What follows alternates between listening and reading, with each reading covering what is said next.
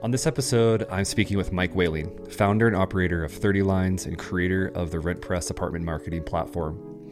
It was an honor to dive into this conversation with Mike. Mike is considered by many the godfather of multifamily marketing. I certainly think of Mike in that regard. I've gotten to know Mike quite a bit over the last year or so. I haven't known him long, but what I do know about Mike is that he imparts knowledge every time you speak with him. So I'm excited to dive into this conversation, learn a little bit more about his background, get a history lesson from Mike, maybe a crazy story or two. It's a fun conversation. Without further ado, here is my interview with Mike Whaling. Well, Mike, thank you so much for joining me today. It's a pleasure to have you on. Thanks for having me, Chris. Appreciate it. Well, you know how the format works, as you said at the top here before we got started, and I always love to start with where you came from. Were you born on a farm? Were you born in the middle of the city, downtown Manhattan? You know, where does Mike come from? And what little I know, it's that you had a quintessential Midwest upbringing. So can you tell us a little bit about that? Yeah, for sure. I'm certainly closer to the farm than I am to Manhattan. That's for sure. I grew up probably a little bit more than 30 minutes outside of Cleveland. So, it's one of those where I would say I'm from Cleveland, but I'm not actually from Cleveland. I'm from a tiny little town of like 3,000 people. When I was growing up, there was one stoplight. I think there's two now. And our high school was in the middle of a cornfield. So, that was my upbringing. My mom and dad were both educators. My mom was an elementary school teacher, and my dad was a principal in elementary school. So I definitely come at this at everything that I think about from that like educator perspective. And I think it's really set me up for just lifelong learning, and how I approach everything, and the things that we're working on in the business and things that that I'm trying to do personally. But yeah, so that's where all of this started for me was Northeast Ohio. Did you consider yourself, like a farm guy or like a rural guy, or did you always think of yourself as more of a city slicker, like even as a young buck? I mean, I played baseball. I played a little bit of soccer. Like I said, our high school was not that big. But I never really thought of myself as like country. We definitely, family went to the county fair and stuff, but I was not the 4-H kid. I was the guy that I loved it when we got to drive down and do the park and ride on the rapid transit and go downtown to watch a baseball game, or go see the Indians lose, which they did most of the time. Yeah. Back in the, I was rough back in the 80s before their new stadium. We'd go downtown for, the Christmas festivities, and then they opened up a big downtown mall in Cleveland. I've always been drawn to, not just the architecture, but the energy of the city. And, Cleveland's turned into a pretty cool place to be. And, there are a lot of other cities that I just, anytime I go to New York, I just, can't get enough of the energy. And I love the busyness of so many people and so many things to do and so many different perspectives. It's always been really cool for me. And as a kid, you were, to allude to some of the future steps in your life, you were always into building things. And there was something about Christmas morning, a little bit like an anecdotal sidebar that you mentioned to me that I thought was pretty cool. Now that I have a kid of my own, and obviously you have a family as well, tell us about what you were like, kind of like Christmas morning around the tree. What was that all about? I was always the one in the family that people just handed me the stuff to build it, right? So it was like, here's this thing that needs assembled, whether it's a bike or my sister's Barbie dream house, or, any of the things that I got that I had to put together. I was always the one that, sat there and figured things out, building the furniture. We didn't have IKEA around when I was growing up, but, since then I'm the one that builds the furniture and that kind of thing. But yeah, I was always the one like, here you go, Mike's going to build it. And there was I was always trying to figure things out. I wasn't necessarily the person that was like disassembling the toaster, the washing machine, and putting it back together. But um, I wanted to figure things out and figure out like how did they work and Yeah. how did the different pieces fit together. Yeah. I'm with you right there. I mean, I'm not taking apart appliances either, but I love, and it's funny, it's such a juxtaposition with my wife because I would love to get the giant bag of bolts and washers and screws, lay them all out and know exactly what I need to do to build this thing. And that's like a nightmare for her. But it sounds like for you, it's kind of along the same lines. Like you're into that. You want to know how things work. That's really cool. And that extended also into brands, like actual brands that you were buying, that you were seeing out in the world. And as a kid, you were noticing those things. And you even started, you told me you were drawing them out and kind of carrying graph paper around so you could recreate those brands and those iconic symbols. Where did that come from? I have no idea. I don't know where it came from. I mean, it's just something that I picked up, right? Like, but I would sit in study hall and sit in class, you know, probably junior high on, and I I learned that the graph paper let me get a little more detailed and let me really understand like the curvature of things. But you know, I'd sit there and I remember kind of vividly that like our school had IBM clocks, and so I wanted to get the exact font type, you know, the typeface of the IBM Yeah. letters. Um, you know, a big one that we talked about before was just, you know, the curvature of the Nike swoosh and just trying to get that exactly right with, you know, there's two different curves and they're both a little bit different and you have to get the width the right way. And if you don't, the swoosh doesn't look right. And Yep. I spent so much time with that kind of thing of like trying to really be able to replicate just, you know, freehand what I was looking at. And you know, it got to the point where I got really into cartoons and like the process of animation. I did a whole like independent study project at one point on Warner Brothers and everything related to Warner Brothers, and got into like the you know the transparent sheets and like how did they Oh actually yeah. do animation back in the Yeah. 1940s. Um, I had some friends that saw what I was doing with that and asked for drawings. And so I started a tiny little side hustle at school of just making drawings for people of like Bugs Bunny and Marvin the Martian and the different Warner Brothers characters because people wanted to throw it in their locker, and I could make a couple bucks off of it. Yeah. This is funny. I mean, it's so unique, and not funny in like a ha ha way, but funny in what comes next because you ended up going to school for civil engineering, I believe, and you kind of were thinking like architecture, design, something like that. Yep. But this story, I kind of want to let you run with it because when I first heard it, I was a little bit floored, to be honest, because I've never heard a story like this with a guest on this podcast. It's definitely not your run of the mill story for going to school and figuring out what I'm doing. Yeah. So let me just set this up. Okay, so you're at school, you're going to you're going into what you think is architecture, design, something like that, but then you end up pivoting after about a year and a half into something completely different. And tell us what that is and how you found yourself in that amazing It, story.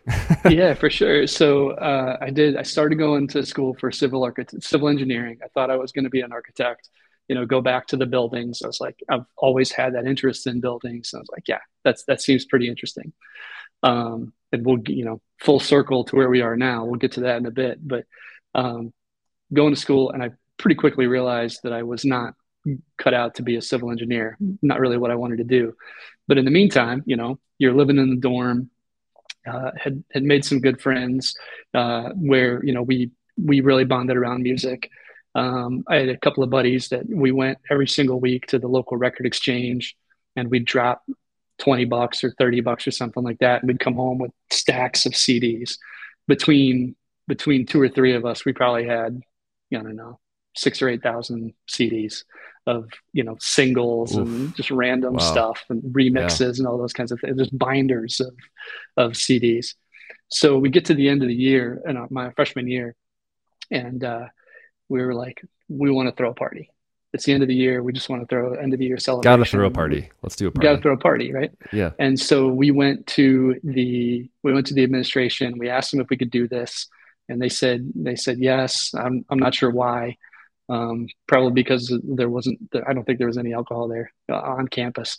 But my buddies and I got together and we daisy chained all of our stereos together and created this like outdoor dance floor. And we connected. We didn't even have like faders or any kind of mixers or anything like that. We like just connected all of our different amps and CD systems and built this like completely rigged DJ setup. And we ran the party. We did the music for the party, and we were good, because the school then asked us.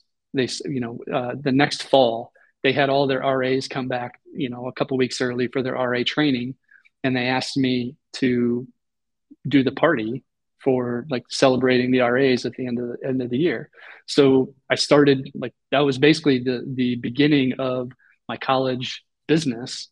And as I'm trying to figure out like, all right, I'm going to transition from civil engineering into, there was never anything where I was like going to quit school. I flipped over to business and communication, but started doing these parties as a college DJ. I had a friend of mine who was in a fraternity, knew what I was doing, and he asked me if I could DJ a party for him at a local nightclub downtown. They had rented out the club for the night, and they wanted me to come do the party. So I was like, all right, sure, we'll do it. So at this point, it was me and one other guy that we were doing the DJ thing. We go to the party. The club owner comes up to us in the middle of our set, and he says, "Hey, I'm thinking about starting a college night. Would you guys be interested in helping us out?" Like, sure. I mean, I'm maybe 19 at the time. And, we talked to him, and he was open to our ideas. So we said, yeah, we'll do it, but you have to have a great drink special, and you have to make sure that, you're downtown and you're 15 minutes away from campus, and these kids have to be able to get here and get home and, ideally do it safely. And so he put together Thursday night college nights for us with dollar pitchers of whatever their draft beer was, and a party bus that ran every half hour from 9 until 3 a.m. Wow. And that was it. That started it. So that was the turning point. Yes. Yeah. So we started doing that. And by the time I was a senior in college, my partner and I had 15 people working for us, all doing DJs. We had 8 different sets of music. We had our own equipment. We rented equipment. We were, every week between Wednesday and Sunday nights, we were doing anywhere between 15 and 20 events from we were running 3 of the biggest clubs in town at the time. And we were doing the frat parties and the high school proms and the weddings and all of the different things that you do as a DJ. And that was life. Like, college was definitely working around our job and our business at that point. Yeah. So, we had, business was called Sound Solutions. As it would, yes. And that was my college gig. That was really what I did in college, and then, just went to classes around that. Thanks for listening to this episode of Transforming Cities, brought to you by Authentic. Authentic delivers premier multifamily brand experiences and smart digital marketing. Our proven approach aims to accelerate leasing velocity, boost rental rates, and increase long-term value. Simply put, we see brand as a business asset. You can find out more at AuthenticFF.com.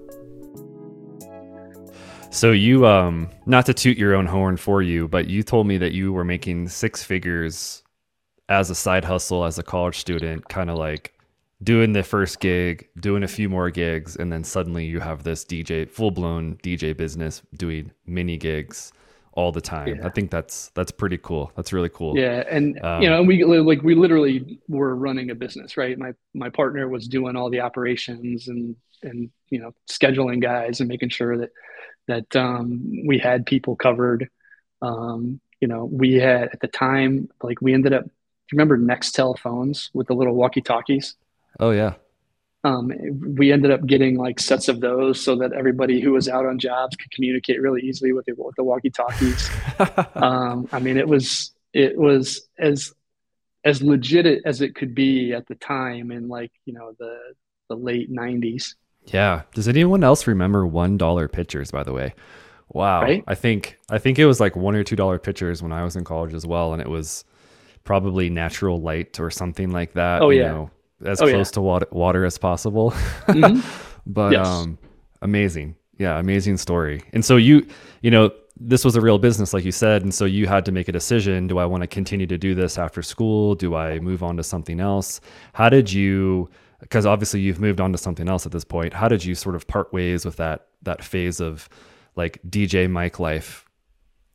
Yeah, I knew I did not want to be the wedding singer. I didn't want to be my age now and still DJing. So I ended up partner and I got together and we negotiated. He bought out my shares, and I moved on from there. I still came out of retirement a couple of times to go do some parties at the when I was a lot younger, but but I sold those shares and was really trying to figure out like what I was going to do, and started right out of school actually in finance. Started in mutual funds and insurance, and worked for an independent brokerage, and really learned a lot about personal finance, and um, did a little bit of like health insurance and benefits in that area, Mm, and just learned a ton about how to think about money.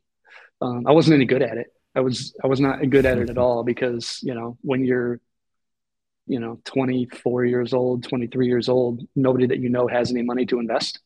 So, we were smiling and dialing for businesses and cold calling people, and, trying to get my dad's friends to invest in annuities and things like that. And I wasn't any good. Um, it's something that, uh, I, I look back at and go, man, I'm glad I did it, because I learned a ton, even though it wasn't a good fit for me. yeah. But, I was within, uh, probably a year or two, I kind of knew that was not a good fit. So I started looking around for something else, and that's really when I jumped into technology. And you landed in technology via Orlando, I think it was. Took a Hmm. trip down south, dove into the Orlando scene, and I think you told me it was a satellite internet company Yeah. that you initially started working for, but things didn't really go exactly as planned. However, this really was the time, a time that became a really quite pivotal moment for you when you kind of look back on everything. What was that? What was that chapter like? It wasn't a super long chapter, but I think it was important enough that when we've talked a few times about just kind of putting a pin in that time, because it was really important, and there was a specific um, individual during that time as well. I think that really kind of nudged you in the right direction. Well, it's interesting with the satellite internet stuff. It wasn't a viable business at the time, and I know the technology's gotten a lot better. But one of the things, like, that was a really important lesson for me about brand. Everything that they were doing with the satellite internet, they were trying to white label it and let resellers brand it however they wanted. And what I learned, and we'll talk, this translate this to now for like apartment branding and property brand versus centralized parent brand. Um, there wasn't one brand that people could trust. So all of these little rural mom and pop resellers were spinning up their own versions of our service, but they were doing it under their own brand, and nobody knew the brands. Nobody trusted Mm-hmm. it. Mm-hmm. And I thought, like, looking back at that now, was really obvious to me that we needed some we needed brand credibility. We needed a parent brand, like Dish Network or like DirecTV. People know those names and they have some sense of what they are, and they have some sense that I could probably trust DirecTV. Um, we didn't have that. And Yeah. we really looked at, could we push that? Could we switch it to a parent brand, something that we could make more trustworthy to the consumer? And it wasn't possible. Wasn't a great business. And I saw that pretty quickly. So I started looking around for another opportunity. Quickly, shortly after I left, that business actually ended up going under. Um, but I landed at a place called Infinisys Electronic Architects. Guy named Richard Holtz, who lived in Daytona Beach, and he was an electrical engineer by trade. And his business was in what's called low voltage technology in multifamily. So what we did is we had a team of engineers and a team of drafters, and we would work with developers and with student housing builders, and we would design all of the technology on the property. So security systems and cameras and door gates and Wi-Fi, and talk about Dish Network. We would do like the master dishes, Yeah. put those on the roof so that everybody moved in and they all got like bulk cable service. And then Richard's part was he negotiated the deals. So if you're familiar with a company like RealtyCom today, we were doing a lot of that where we were negotiating the deals with Verizon for put fiber in the building, or Comcast, or any of those operators, and then we were negotiating the bulk cable, bulk internet, and then we were actually designing the network from the street all the way to the wall plate of what do those systems look like. And got into all the technology too. Like the smart home technology at the time was like iPod docking stations in the wall, which looking back, that was a short-lived idea, but people at the It was time an wanted idea. it. It was an Yeah. idea. And that was really my first exposure to multifamily was through Infinisys and through Richard and his business and all of his Yeah. connections. I really love part of this specific chapter of your story because it touches on something that I was doing around the same time as well, which was figuring out how to use and leverage the internet and building products on the internet. And really what that came down to at the time was, how do I use HTML? How do I use CSS, which by the way was a brand new thing then? How do I use tools like Dreamweaver? I can't remember if we were talking about Front Page. Like there were just all these new tools popping up. And at the time it was the Wild West. And you were diving headfirst into that stuff as well. You were understanding what the term social media meant back then. Blogger, websites, SEO, all these like buzzwords that, mean quite a bit today that, you think about, 2006 ish, what do these things actually mean back then? But your hands in the dirt, you're figuring it out and you're trying to plant some seeds back then. Yeah, for sure. So, besides going to conferences, my marketing budget was zero. So, I'm charged with sales and biz dev for Richard's firm. And, we're going to NMHC OpTech, we're going to NAA, we're going to the core conferences at the time, but I didn't have any marketing budget beyond that. But I also recognize Richard and his expertise in the subject matter, and really learned a lot about thought leadership, and learned about how do we take that thought leadership and transfer it online through all of these new channels, right? And to your point, like I'm not the technical guy by trade, or by formal training, but I had to figure out how do we spin up a website, and a website that I can edit, and started with Dreamweaver and eventually found Blogger and then WordPress. But had to figure out, what are we going to do, and how are we going to make a name for ourselves, and how are we going to be found and be discovered through search and through social media and through all of these other channels that were starting to pop up. Twitter was just starting, and that ended up, I have friends to this day that I connected with on Twitter 14 years ago. Yeah. It's funny. My co-founder at Authentic, we actually connected through Twitter. That's a Hmm. lot of people don't know that, but we originally connected because we were both on this platform early days. Just a couple of designer developer types. I mean, I'm sure it's we. I mean, I think the likelihood of us actually crossing paths on Twitter in those days was probably fairly high. I might have even seen some of your stuff back in the day. I mean, the Probably. community of designers and developers back then felt pretty small on that platform, Yeah. which says a lot about how far that platform's gone today. But Yeah. let me. I don't want to rush through that piece, but I want to talk about something that happened around 2008 because you were learning all these tools. You were kind of, the gears were turning, the gears were grinding. Things were starting to happen, and you were moonlighting a bit on the side because not only were you learning about development and what multifamily was and kind of what your place could potentially be in the industry, you were starting to think about your own thing. And at the time, 30 lines hadn't yet formally been, launched, and it wasn't this big thing. You didn't have swag or anything like that. But you were thinking about it. And before we get into that story, I want to pause and ask, what is 30 lines? Where did that come from? Because I never knew it before I asked you, and I want the others to hear it because I think it's really really cool. Can you enlighten us about that? Yeah, for sure. So 30 Lines started, I mean, I knew it was going to be a business, but it started as a journal. It started as my blog for ways to communicate some of the ideas that I was thinking about, some things that I was seeing.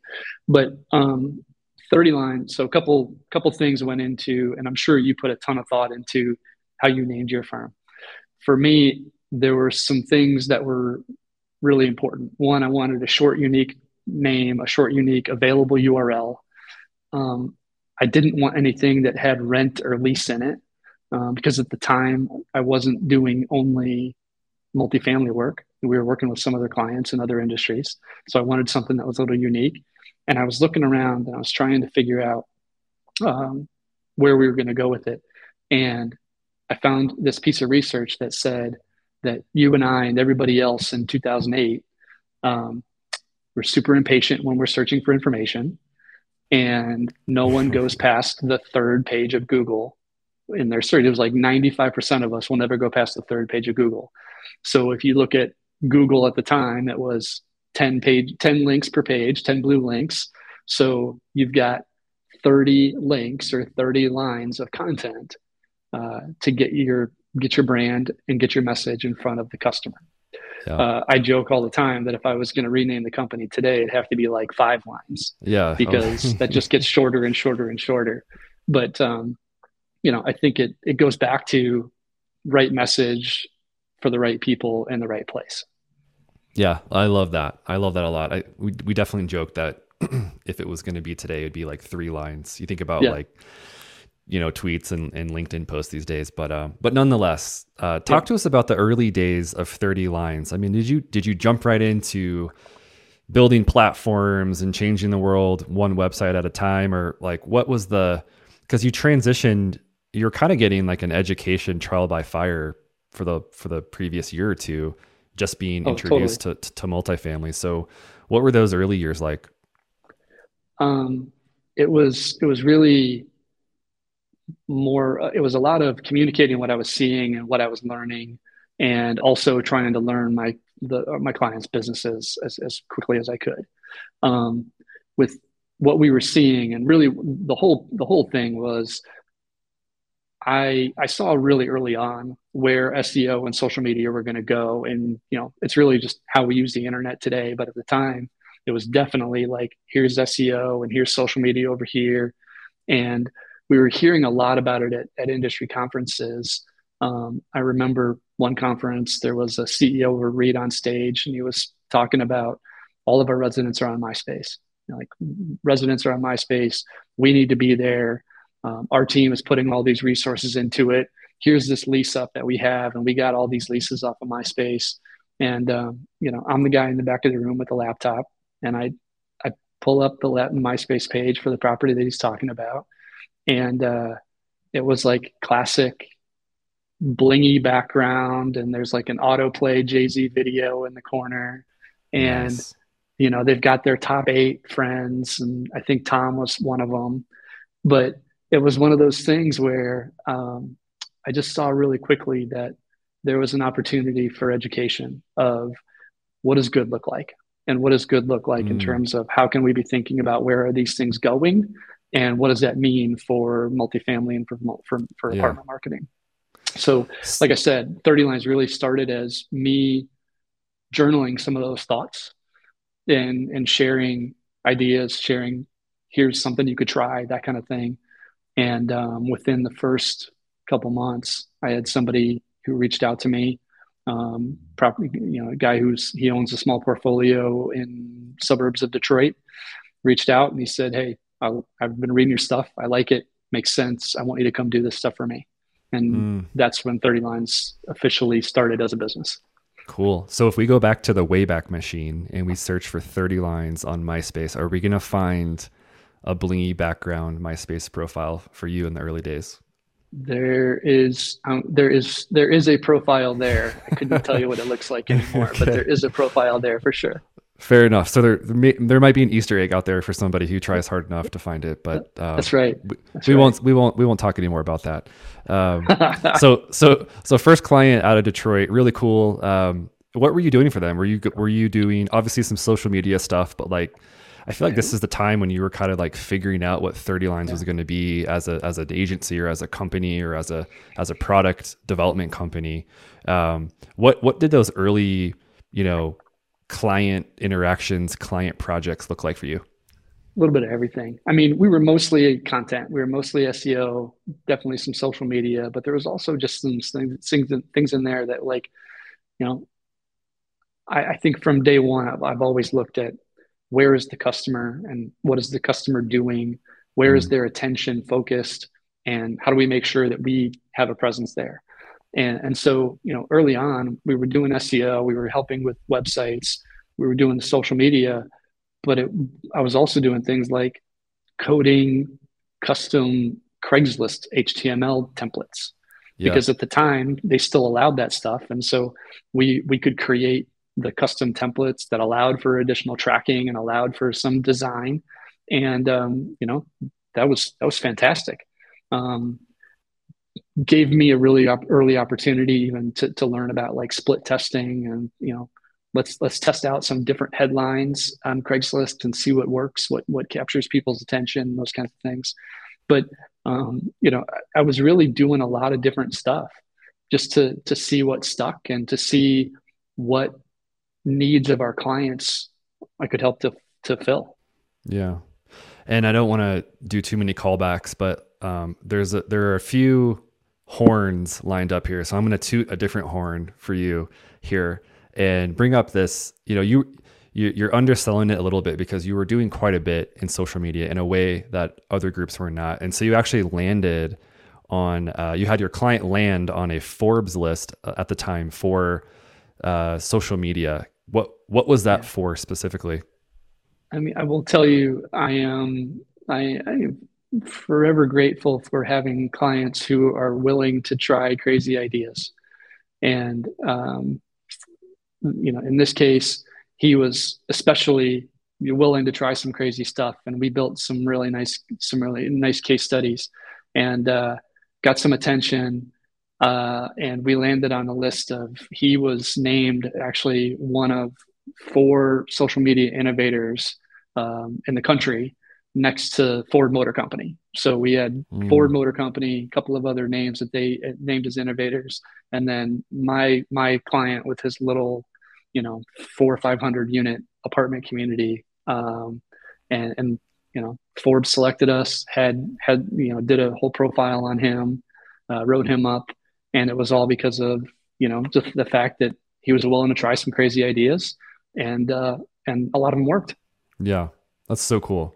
I mean, obviously, as the listeners can tell, you have a very thoughtful approach to the work that you do. You have a very calm demeanor, and I think that helps quite a bit when you're speaking to your partners, when you're sharing and educating an audience. And you actually had an opportunity to do that fairly early on. And I think that a colleague of yours gave you that opportunity to speak at a conference and kind of talk about some of these things that you were uncovering in the Yeah. space. Can you recall that moment and what it meant for you personally, but also as as the representative of 30 Lines? Yeah, for sure. So we built enough of a name that my client was asked by the AIM conference. This was after Steve Lefkowitz bought the conference, and he asked our client to come give a case study. At the last minute, my client wasn't able to go, so Steve calls me up and he says, "Hey, can you come give the presentation?"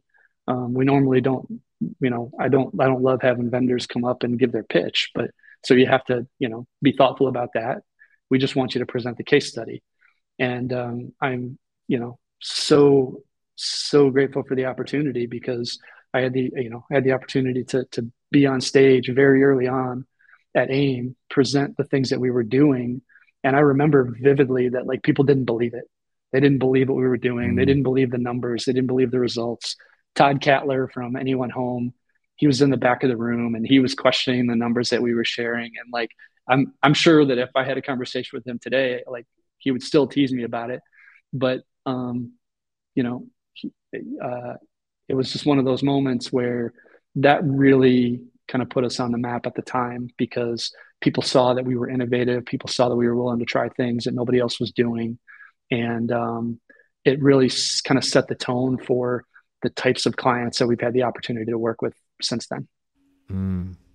And I think one of the things that you mentioned to me, which I felt is a brilliant way to approach innovation in the multifamily, is to look outside of multifamily and see what other industries are doing.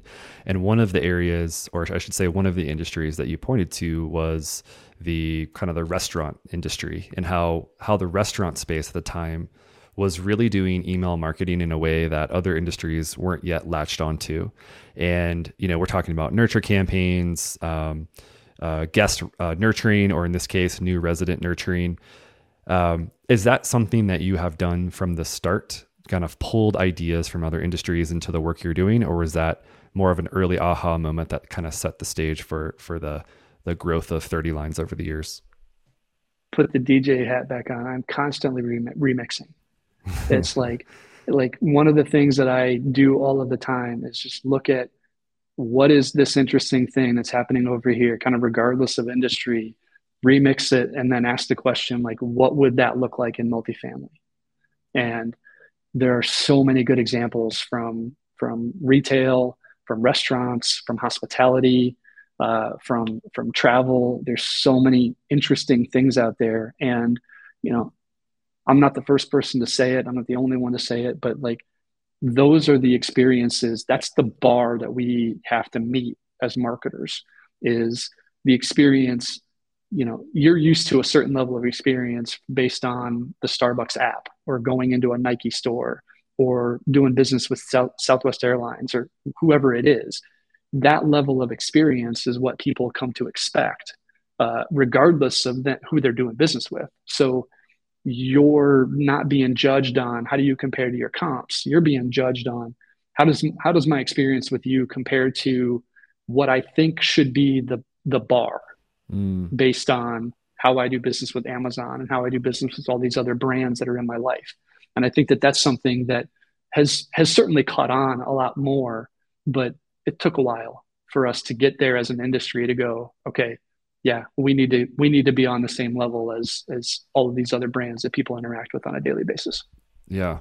And I think some of the ideas that we were riffing on when we've had the opportunity to connect in the past, we were using websites as an example. And one of the things you brought up was, what happens if we just make our corporate websites at the highest levels searchable, so people can get to what they're looking for right away without being told that they need to go, down this link path, XYZ, whatever that is.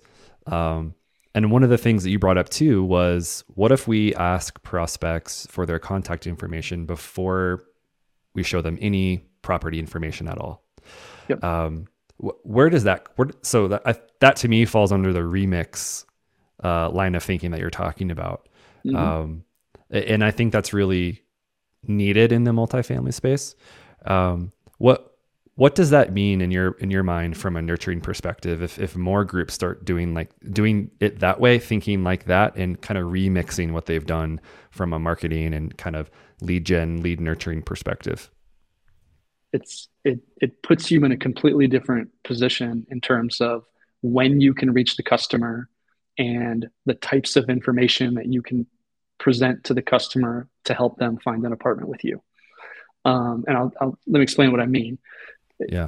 If you think about the average, we've done years of study on this now of looking at customer behavior, and some of it's a lot of it's our data, some of it's third party, but hardly anybody starts looking for an apartment with a property in mind. Most people are starting with location and price first, and then they go from there. They have other criteria that they have to pick off, but hardly anybody starts with, this is the property that I'm looking for.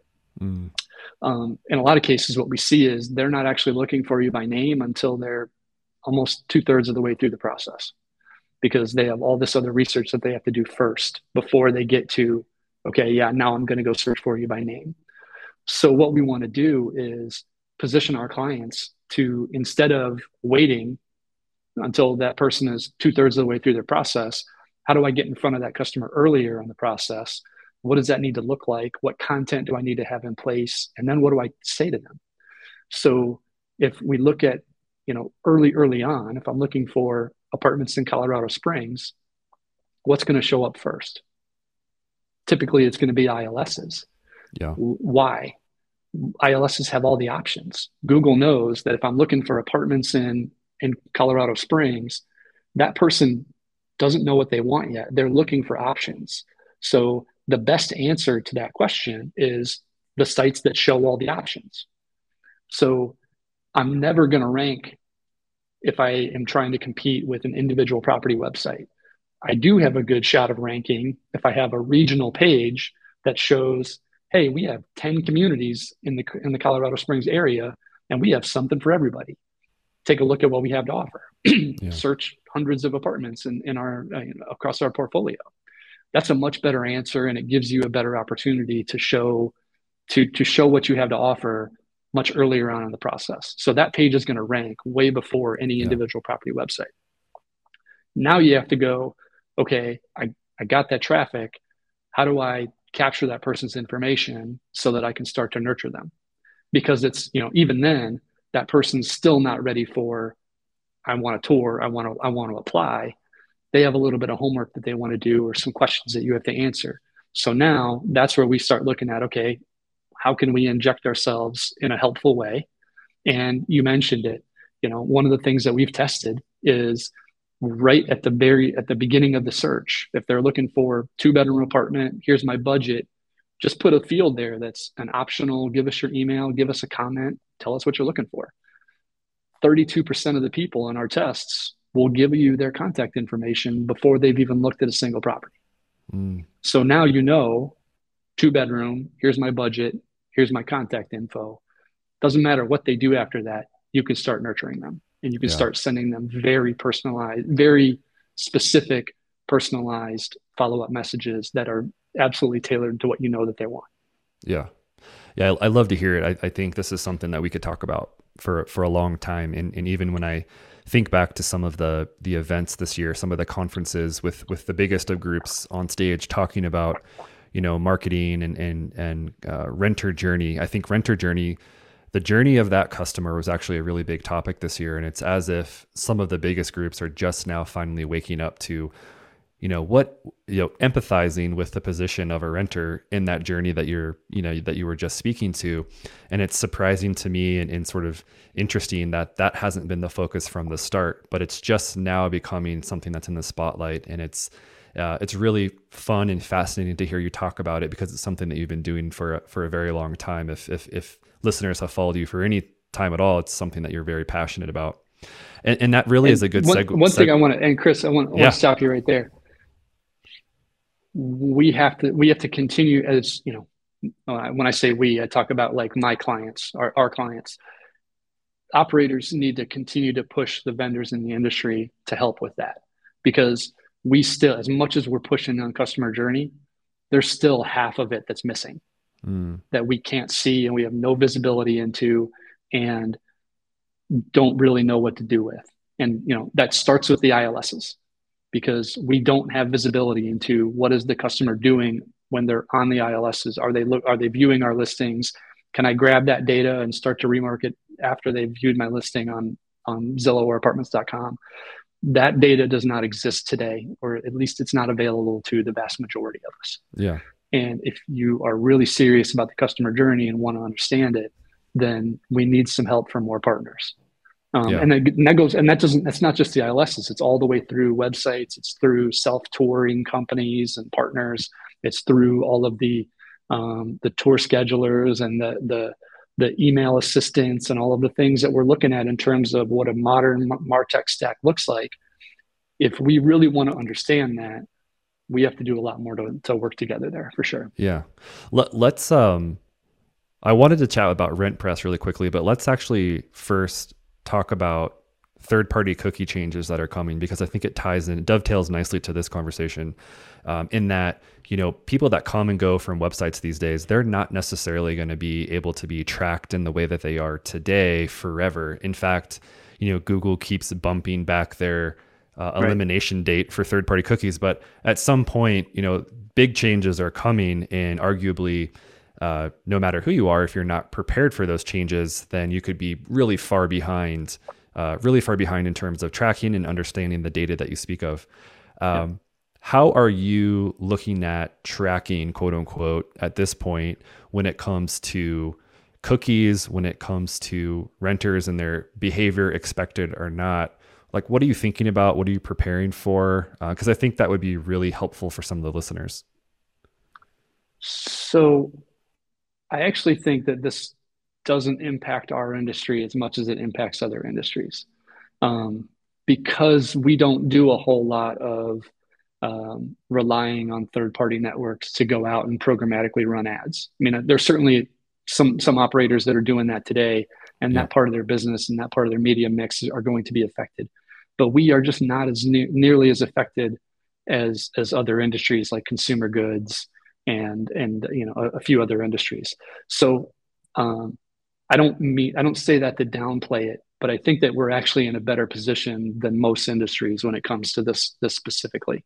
There's definitely ways like, Google Analytics, that's first party data. They're using first party cookies.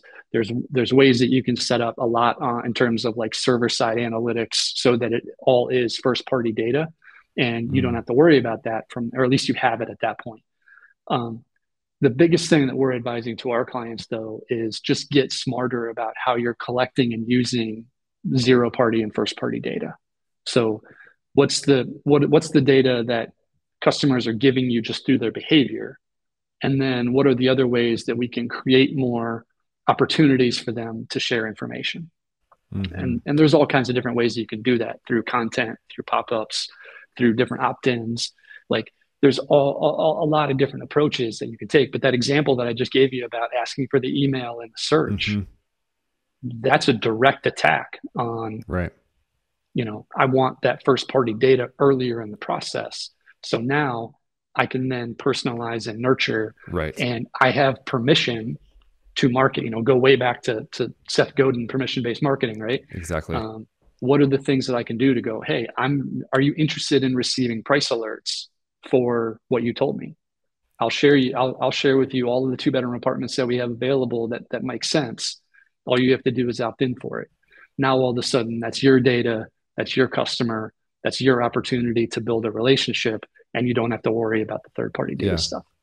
Yeah, we talk about it all the time, but this idea of brand experience isn't just in the way a brand is designed or the way that a property feels once you're there on site walking through. I mean, it's really I say little things, but it's big stuff, right? Like it's how you're asking your potential renters to engage with you, even on the website, giving them the opportunity to be as frictionless as possible, sharing their information back to you, getting that permission from them, right, to get back to them about something, and then actually follow through with what you're saying that you'll do. I think that's really important. It's a part of a very complicated cycle, certainly a complicated journey, but I think one that, as some of this cookie stuff changes in the coming years and these MarTech stacks get more and more complicated, arguably dumbing it down and making it simple and starting, kind of keep it simple, stupid. I still love that, Yep. is really going to be the foundation for a lot of this stuff and a lot of success for a lot of groups.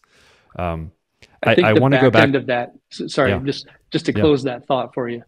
Um, the second piece of that is more important for our industry than the first part. The seamless experience, because as as more prop tech comes available, as the marketing stack continues to evolve and get more sophisticated and have more pieces to it, it Hmm. gets really important that you're really thoughtful about how does the website work with the chatbot, work with the pop-up, work with the accessibility tool, work with the survey tool, work with the email assistant, work with our resident app, work with the self-guided tour thing that you have to do when you get to the property.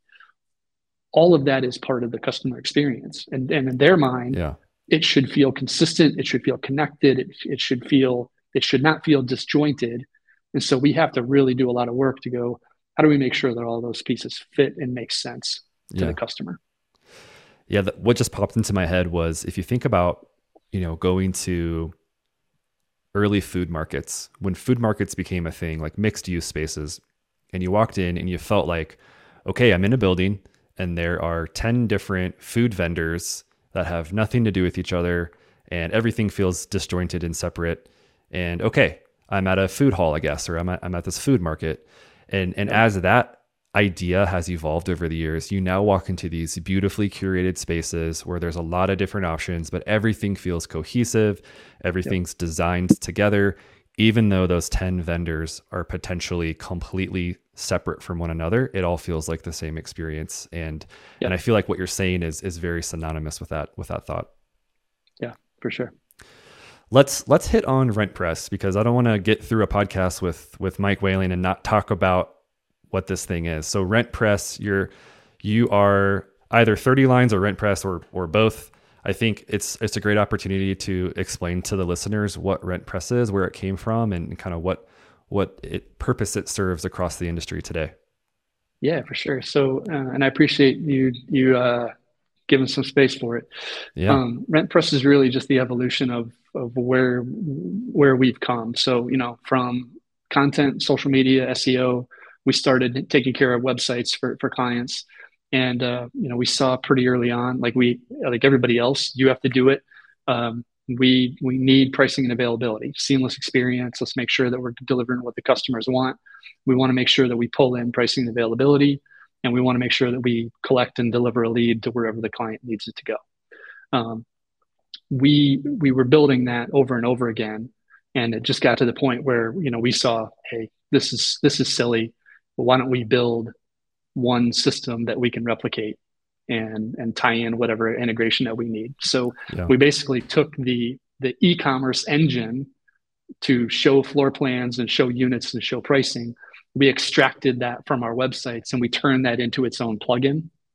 And that's really where RentPress started. Was we have that e-commerce engine that anybody can use to drop onto an apartment website, specifically for WordPress, and they can create that e-commerce, they can create that connectivity, and then we've built in all the integrations on the back end with the CRMs. So somebody can tell you, they can search all your availability, they can see real-time pricing, they can see the revenue management, lease term options, select exactly what they want. All of that gets passed through in the form directly to the CRM. So for the customer, again, go back to seamless experience. It's all in one page. There's no iframes, there's no pop-ups or extra windows. And for the marketer, they have full visibility into where did that person come from, what did they do, where did they convert, and if your CRM has the capabilities, now you have all the data to go. How many times did they hit our website before they actually converted? So it's much better for the customer and it's better for the marketer. We've packaged that now, and we have other agencies that are using it. So I have probably about 20 right now. Other design agencies that are using RentPress as their e-commerce engine. So they're building custom websites. They're building beautiful websites, everything from single properties all the way up to corporate portfolios with 300 properties or more. And they're building out the site, and we're handling all of those integrations as a service for them. we've since evolved to that. So we then took all of the resyncing and all of the integrations, we pulled that out of the website and we put that on its own separate web app, and that is now RentPress. So now we have those integrations centralized, and we have data going back and forth. It's kind of the Grand Central Station, or the kind of the Zapier of information. So we pull everything in, and we can get that. Once we have the data, we can then push it out to your website or to your chat bot or to your email. We've done some stuff with remarketing audiences, which is really cool, and we're continuing to build out those modules and those endpoints of where we can put that information for people. I love it. I love it. You're always innovating. You're always thinking about the future. You're always doing the remix. And I think that is absolutely something that is here to stay in multifamily. Let's talk about that, the future of multifamily. I feel like you and I have these like little quick opportunities to riff, here and there on ideas and themes. One of the things that we talked about recently was you kind of felt like your superpower all along has been, I can look at something, I can have a decent idea of what it is and what's going to look like in a few years, but you're not necessarily doing the thing that's going to change right now. Well, what are you seeing today is the big question. What am I seeing today? I mean, I'm really encouraged by the fact that I see so much embracing of innovation and embracing of different ways of trying things out. I think that's really encouraging. But I think that we have a long way to go in terms of customer experience. And there's a number of different pieces there. One is making it easier for people to get into and out of the application. I think there's a lot of room for innovation between connecting online and offline, and we're doing some pretty cool work around that. And then I think that as these CRMs really evolve, I think there's a ton of room for how we use them and how we really use them as true CRMs, right? Like not just lead management and then here's a resident. Now it's what are all of the things that you do with it, not because you have this relationship and the name of their pet and their birthday and how many maintenance tickets they've submitted and all of those kinds of things. What actions they've taken that have earned them loyalty points in your system. There's a lot of cool things there, but one of the things that you and I talked about before is I think we have to make it easier for people to apply for apartments. Like that's an easy one for me. That is a pain point for a lot of renters. And go back to the remixing. There's already precedent for it in e-commerce. There's already precedent for it in lots of other places, and it's just a matter of taking some of those ideas and applying them to making it really easy for people to kind of save their information. I've heard other people talk about like a renter passport before. And I think there are some elegant ways to execute that while still making sure that operators can collect their application fees. Yeah, I think that this idea of where is multifamily headed next, we've talked about two prongs more or less under that umbrella, you and I, and one of them is sort of like, hey, what am I seeing out there in other industries? What are other industries doing really well that we could bring into the space? And then the other prong is, what are literal business ideas that other entrepreneurs could take today, run with, and have a really viable business in 2 years?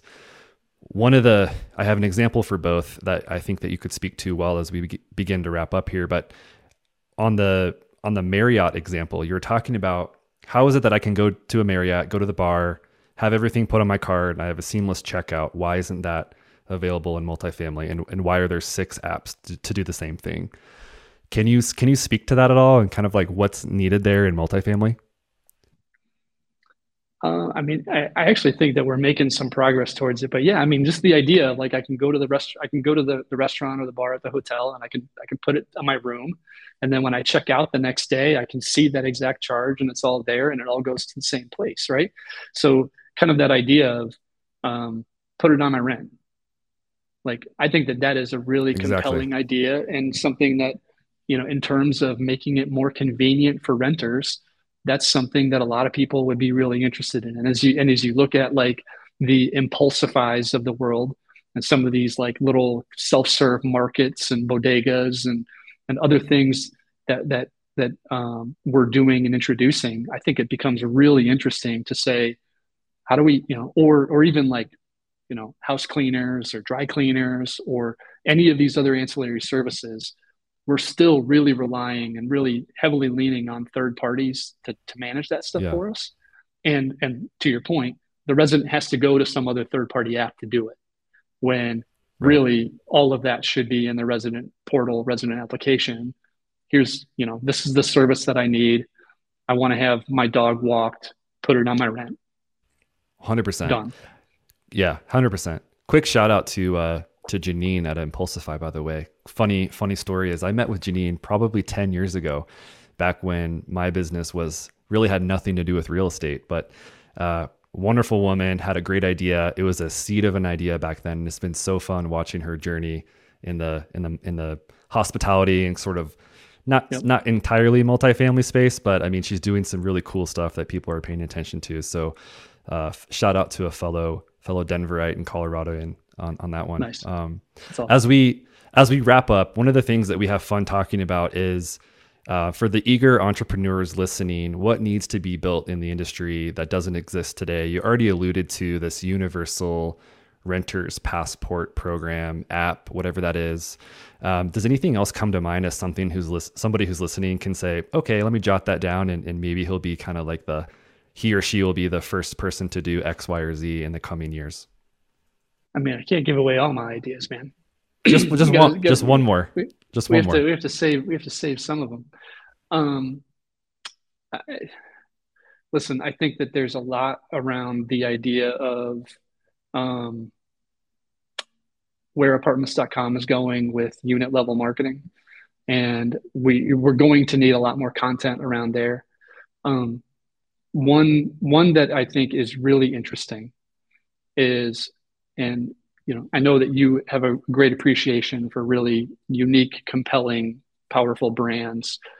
I think that we are not even coming close to scratching the surface of really leveraging the power of brand in the community and what that means for things like merchandising, what that means for things like partnerships, what that means for things like content and revenue opportunities. We have not even touched the surface of what we can do for that, and that's because we've made it so fragmented. Like all things like resident events have always fallen on the property manager to figure out, and they're not equipped to come up with national partnerships and some of these ideas. But we're leaving a lot of money on the table.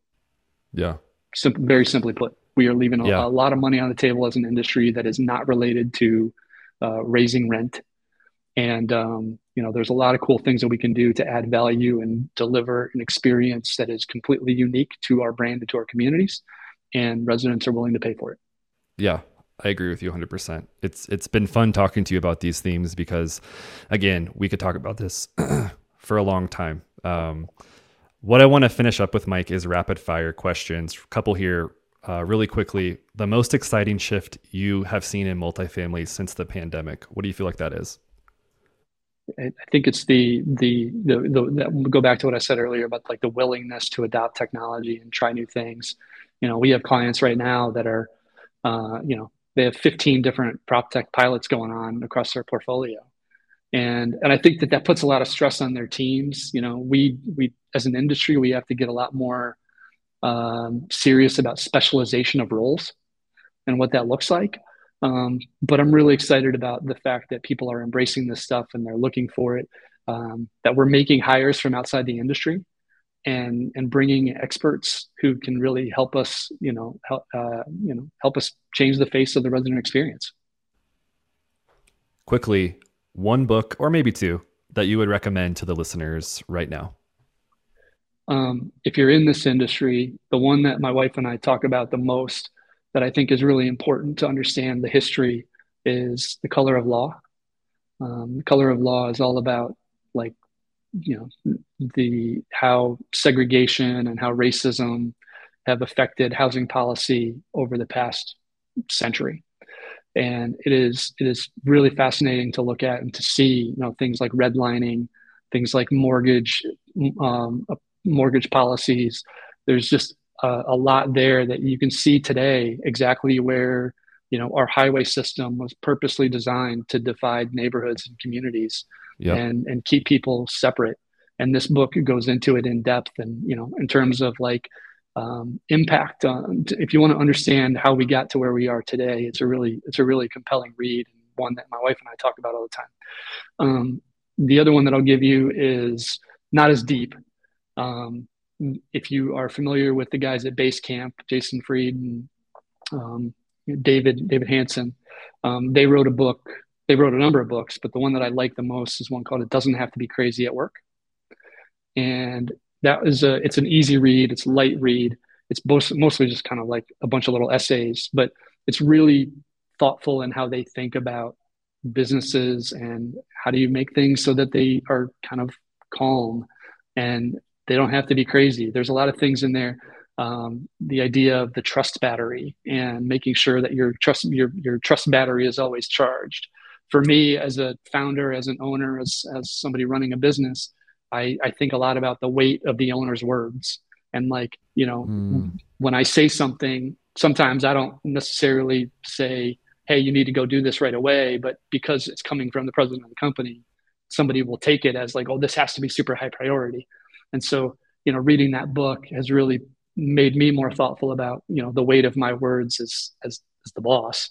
And what does that mean? And how do I make sure that I am more clear in my direction and my communication? But it's a great, easy read if you are looking for a different way to think about how to organize your business. Yeah. Well, thank you for sharing it. And for the listeners, we'll have complete show notes with links to these titles, as well as all the links for Mike as well. Mike, it's been a pleasure. I feel like, again, we could talk forever. If there's anybody I want to go along with on a podcast, it's you. So thank you for your time today. There's just one more thing to do, and that is to roll out that red carpet for you. Let the listeners know and the viewers know what you're up to these days and where they can find you online if they want to get in touch. Yeah, for sure. So 30 Lines is our marketing technology studio. We have our creative services, agency services. If you need help with SEO or PPC or email marketing, which not enough people are doing, we can help with all of those things with 30 Lines, and that's 30lines.com, 30lines.com. Our software platform is RentPress, and that's rentpress.io. And you'll find that there. And anybody who's building, if you're looking for a new apartment website, first talk to Chris. But if you don't talk to Chris, and you find yourself talking to somebody who is building on WordPress, then we would be happy to help you out. There's a lot of cool things that we can do. For me personally, probably the best place to find me is LinkedIn. Awesome. We'll have that link in the show notes. Mike, thank you so much for joining me. Can't wait for part 2 sometime, right? Appreciate Absolutely. it. Thank you. Thanks, Chris.